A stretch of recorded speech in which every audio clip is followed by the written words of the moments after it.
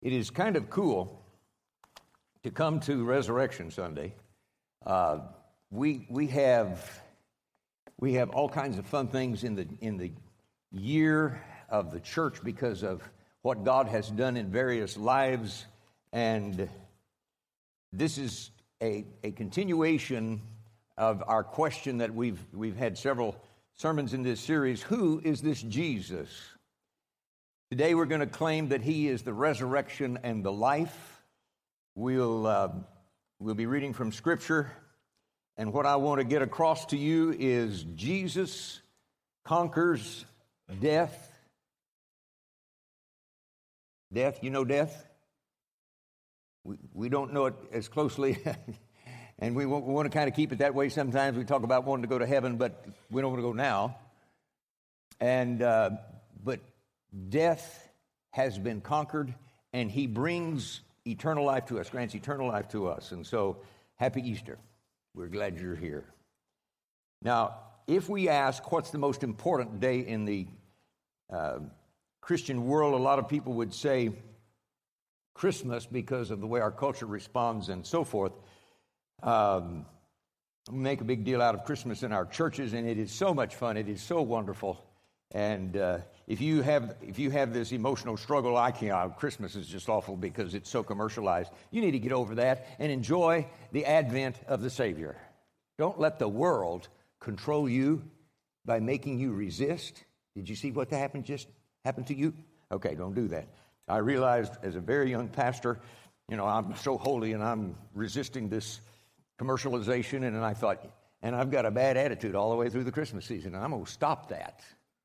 So I recommend that to you. And if I catch you doing it, I'll probably counsel you to stop that. It's a big deal that Jesus came. And if I, however, can challenge our stance on that, we don't take anything away from Christmas. It's impossible to undo the magnitude of that miracle.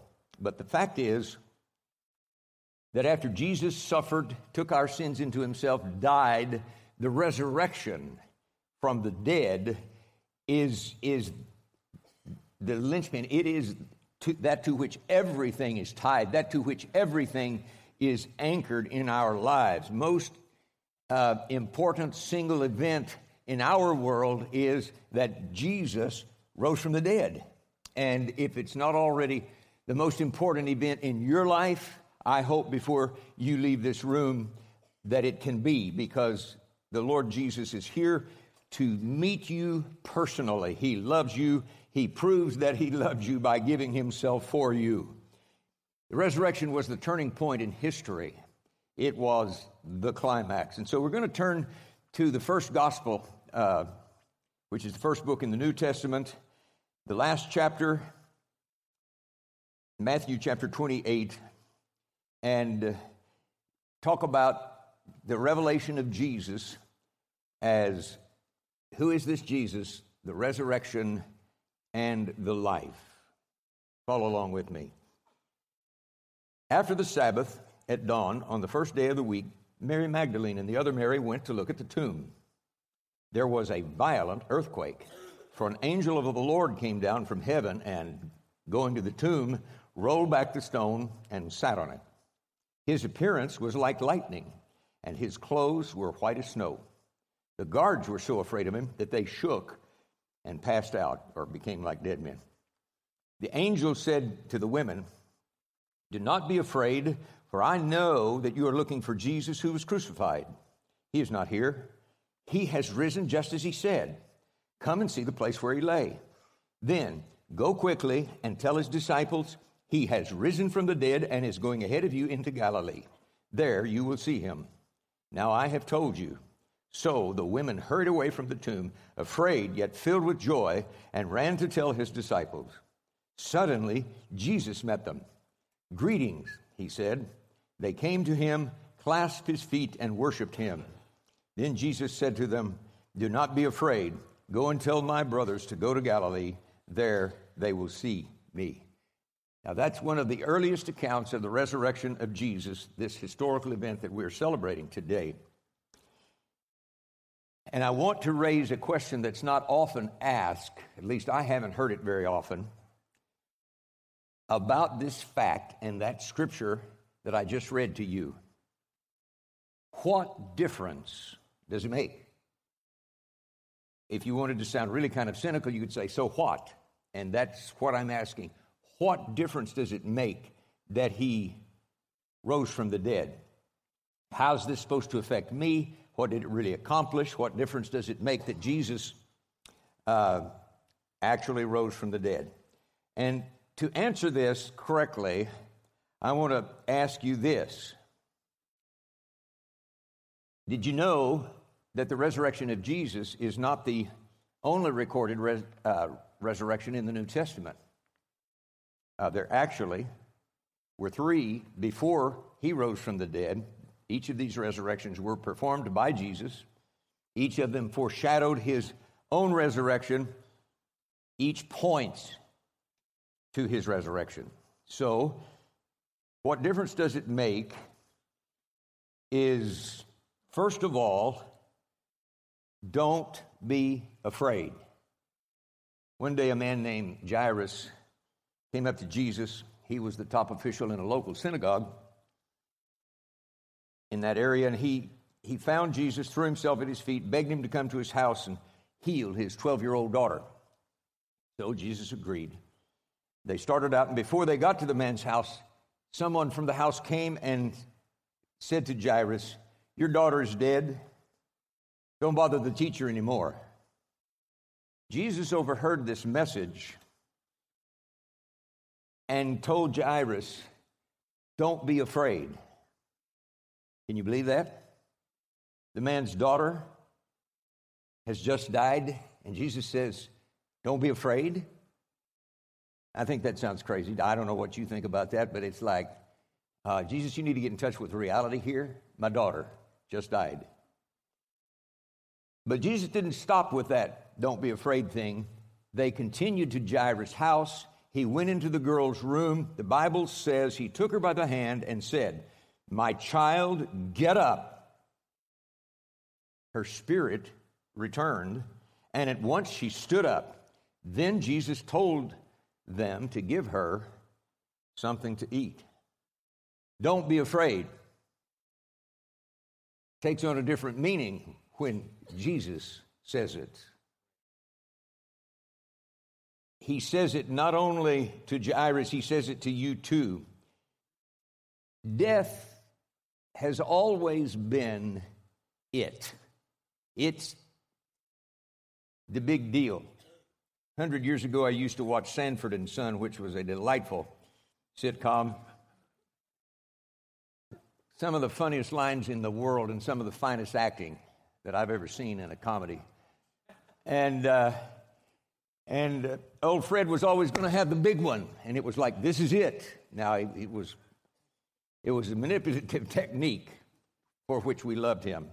But before that, death was it. This was the big one, and you didn't recover from it. That shut everything down.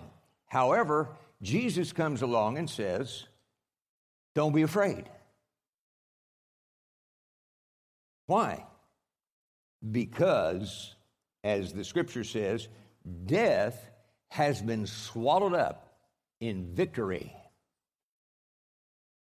Another way to say that is, with his resurrection, Jesus buried death. We do not yet see it. It's not been made manifest. Death still holds sway temporarily. We don't know how long, but it's not a long time. It's a short time. Jesus buried death. English poet and preacher John Donne wrote, "Death, be not proud, though some have called thee mighty and dreadful, for thou art not so. Death shall be no more. Death, thou shalt die." Or said another way, death is dead. We don't see it yet because our people still die. But you can believe Jesus because he rose from the dead and he said, Don't be afraid. We hear the same words in the account of the women at Jesus' tomb. The angel said to the women, do not be afraid. And anytime an angel appears throughout Scripture, it's like they have to say, don't be afraid. But this was a far greater assignment of meaning. Don't be afraid. In the first place, I'm an angel from God who loves you and gave his son for you, so don't be afraid. But secondly, don't be afraid. You never have to fear like you used to fear because Jesus is alive. Don't fear death. It's a conquered foe. In our Christian walk, those of you who have walked with the Lord a long time know that we have this business that comes to us, and just because you become a Christian doesn't mean you never have troubles anymore. I think some people think that you might have more when you become a Christian, but I don't think so. Life just hammers you. And it is set up so that we are supposed to be honoring God and taking care of each other and taking care of the earth, but instead we sin, which just brings forth this massive amount of selfishness, and it can really make life hard.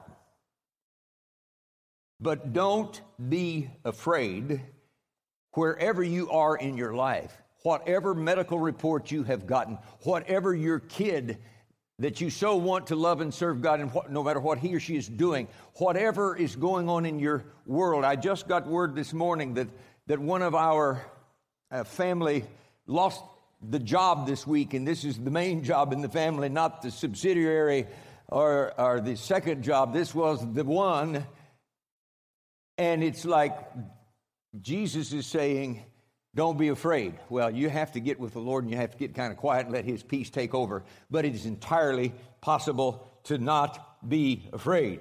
When he raised Jairus' daughter from the dead, Jesus demonstrated his ability and his right to say, don't be afraid. The second answer, what difference does it make, is this: don't cry. On another occasion, the Gospel of Luke records, Jesus went to a town called Nain, and his disciples and a large crowd went along with him. As he approached the town gate, a dead person was being carried out, the only son of his mother, and she was a widow. And a large crowd from the town was with her. When the Lord saw her, his heart went out to her, and he said, don't cry. Then he went up and touched the bier. They were carrying him on, and the bearers stood still. He said, young man, I say to you, get up. The dead man sat up and began to talk, and Jesus gave him back to his mother. Now listen to this. Did you hear it? Widow, lost everything, only son. Don't cry. That seems so strange to me. I wonder if he really expected her to say, oh, okay. You know, it's like, this is counterintuitive. This does not fit. This is not reality. Don't cry. Except, Jesus is saying, so pay attention. Now, remember, of course she cried. There's nothing wrong with that. But she was crying hopelessly. And he did not want that kind of thing going on because he knew, quote, the rest of the story, unquote. Jesus knew what she did not. Jesus knew what she would soon learn. Jesus knew that she was about to see with her own eyes that Jesus' voice breaks the bonds of death every time. Jesus' voice breaks the bonds of death every time. So, don't cry. It's a command that was echoed outside the garden tomb, as John's gospel says, now Mary stood outside the tomb crying. As she wept, she bent over to look into the tomb and saw two angels in white seated where Jesus' body had been, one at the head and the other at the foot. They asked her, woman, why are you crying? Again, why wouldn't she cry? Like the poor widow at Nain, why wouldn't she cry? Until Jesus came and chased away the tears. That doesn't mean we shouldn't cry when a friend or loved one the tent they're in just folds up and implodes on them.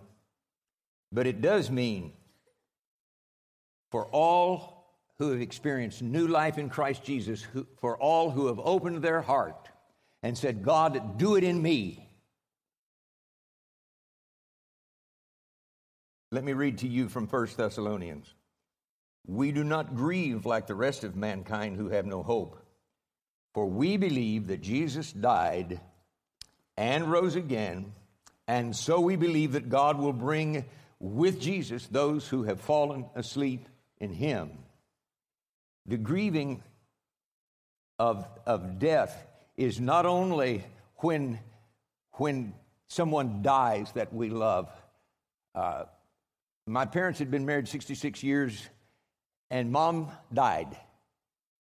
And they found out that she had a serious problem, and 5 days later she was dead. My parents were very, very close, and I wondered how Dad would handle that. Some of you have been through something very similar. The years might be a little bit different, but you've lost a spouse, and sometimes it was suddenly, and that is so hard. I don't know whether the long-suffering kind of death or the quick, unexpected one is most difficult. None of it is preferred, okay? We know it's just like death is still that enemy, even though Jesus has buried it. We have yet to do the final funeral for death. That's coming. But when something happens in our life, whether it's the death of someone very, very close, whether it's the business of a dream that it looks like it is just dead. You thought the Lord had spoken to you and given you this burning desire in your heart, and maybe you've called it a call, or maybe whatever you called it, and now it's dead. Wherever you are, walking with Jesus or not walking with Jesus, death comes. But remember that Jesus rose from the dead. And I can say to you that there is hope in him, and it is so beautiful and it is so complete. Let the Lord put his arms around you and restore to you that which you need, so that it makes sense to say, don't cry. It's his resurrection. And when he rose from the dead, he fulfilled the prophet Isaiah's word in chapter 25. He will destroy the shroud that enfolds all peoples, the sheet that covers all nations. He will swallow up death forever. The sovereign Lord will wipe away the tears from all faces. So, what difference does it make? Well, it makes that you don't have to be afraid, and you don't have to cry. And number three, there was one more resurrection that foreshadowed Jesus' victory over the grave. One day, Jesus received a message from his friends Mary and Martha, telling him that their brother Lazarus was sick. By the time Jesus got to their town, Lazarus not only died, but had been in the tomb 4 days. And John 11 records, when Martha heard that Jesus was coming, she went out to meet him, but Mary stayed at home. Lord, Martha said to Jesus, if you'd been here, my brother would not have died. But I know that even now God will give you whatever you ask. Jesus said to her, your brother will rise again. Martha answered, I know he will rise again in the resurrection at the last day. Jesus said to her, I am the resurrection and the life. The one who believes in me will live even though they die, and whoever lives by believing in me will never die. Martha said, I know he will rise again in the resurrection. I know he will rise again in the resurrection. Jesus said, I am the resurrection. It gives me goosebumps. Man, oh man. Martha had faith in the afterlife. Jesus said, I am the life.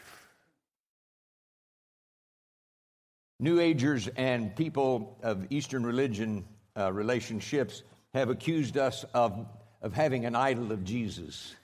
And I say, oh, yes, if only you knew how we worship him. He is life. Martha believed. Jesus said, believe in me. And so here is the key on this point. Jesus' victory over death makes believing in him more than possible. It should make it irresistible. Why wouldn't we believe in Jesus? So what does it mean to believe in Jesus?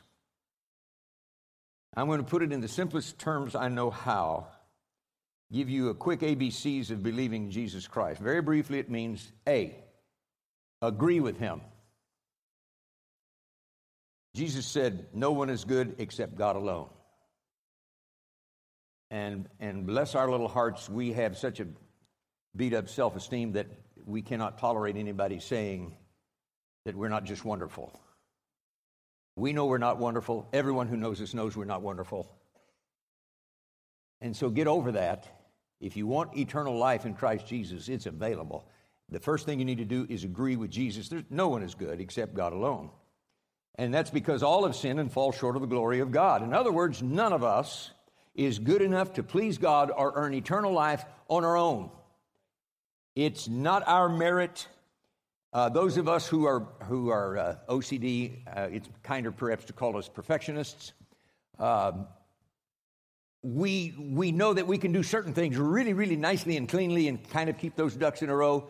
But sure as the world, something will come along and kick that stuff out of line or something.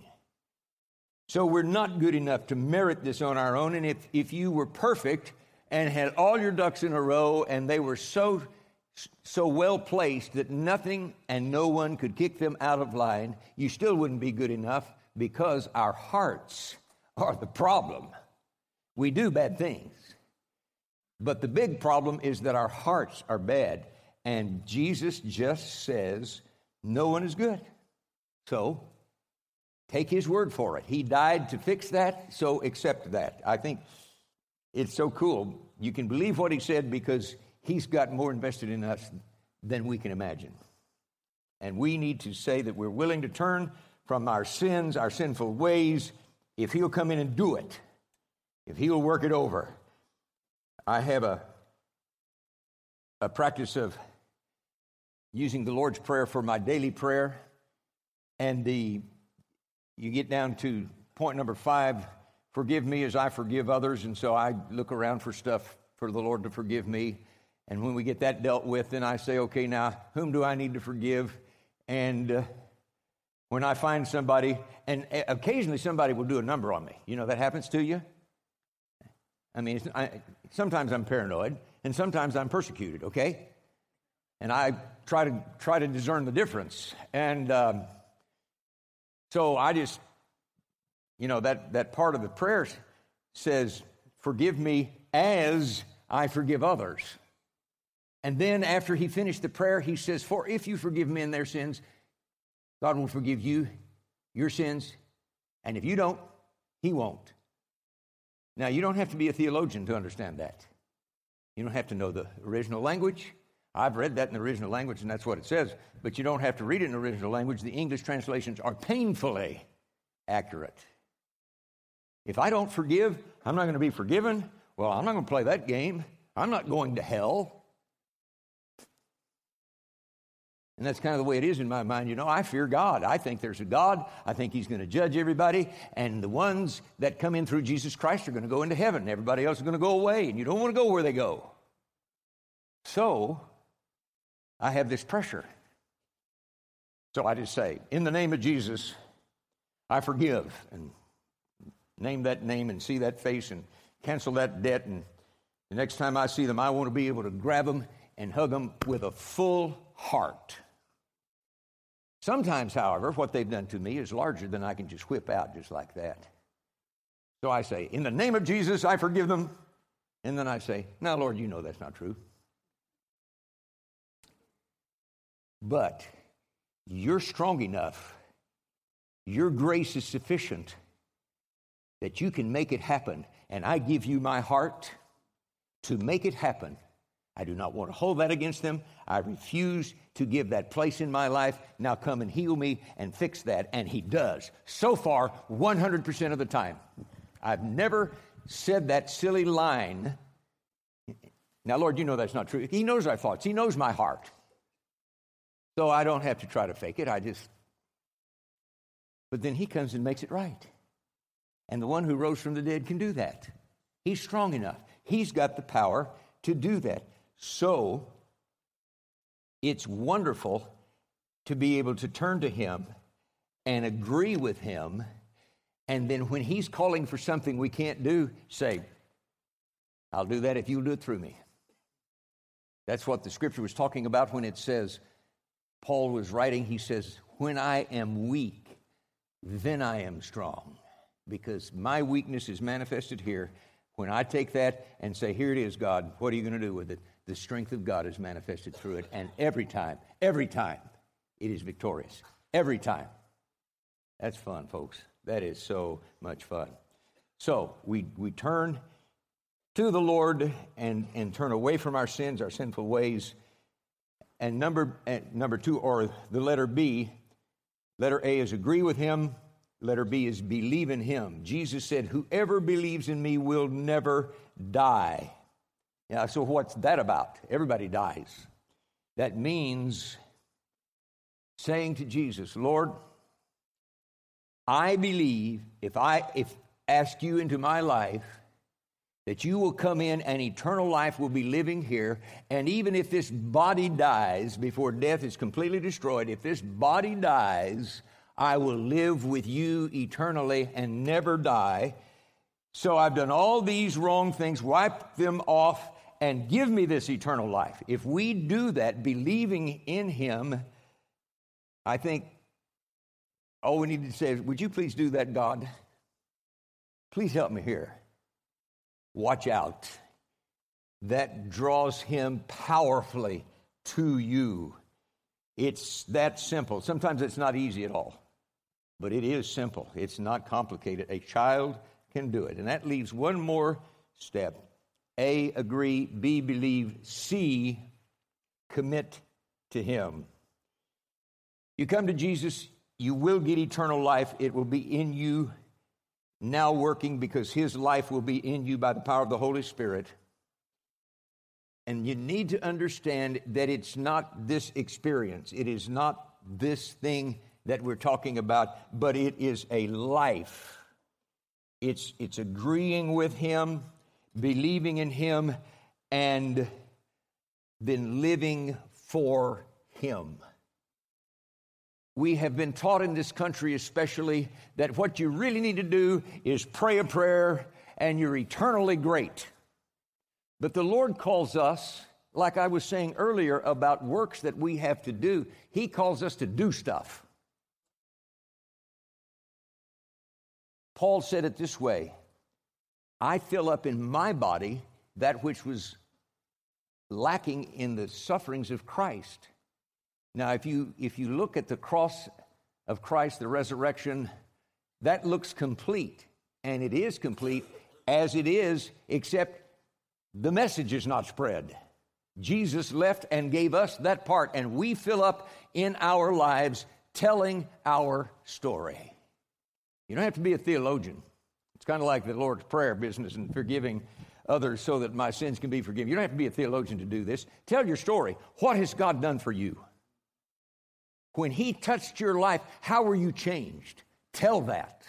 That is so cool. And this is what he calls us to. And if you're not walking with him and you start today, I predict that you'll be so excited that you'll be able to tell that without much internal pressure. It's just going to bubble out on you because it is wonderful. So, we agree with him. We believe in him.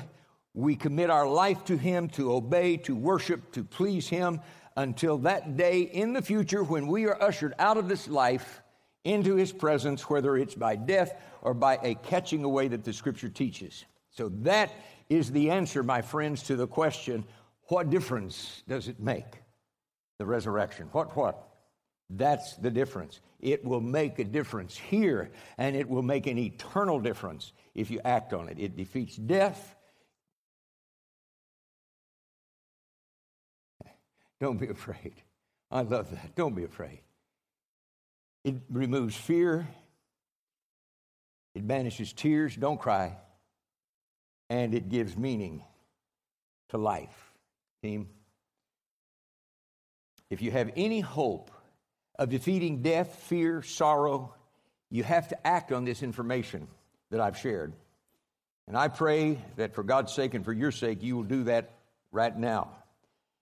As a matter of fact, I'm going to invite you to pray with me.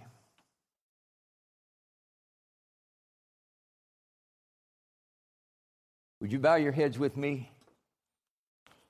And let me say this to you. If you're ready to make a move on this, I want you to repeat in your heart, or maybe under your breath, this prayer. I'm going to do it in phrases that you can repeat. And if this is who you are and what you're doing, may we pray. Say this after me in your heart. Jesus, I agree with you that I can't conquer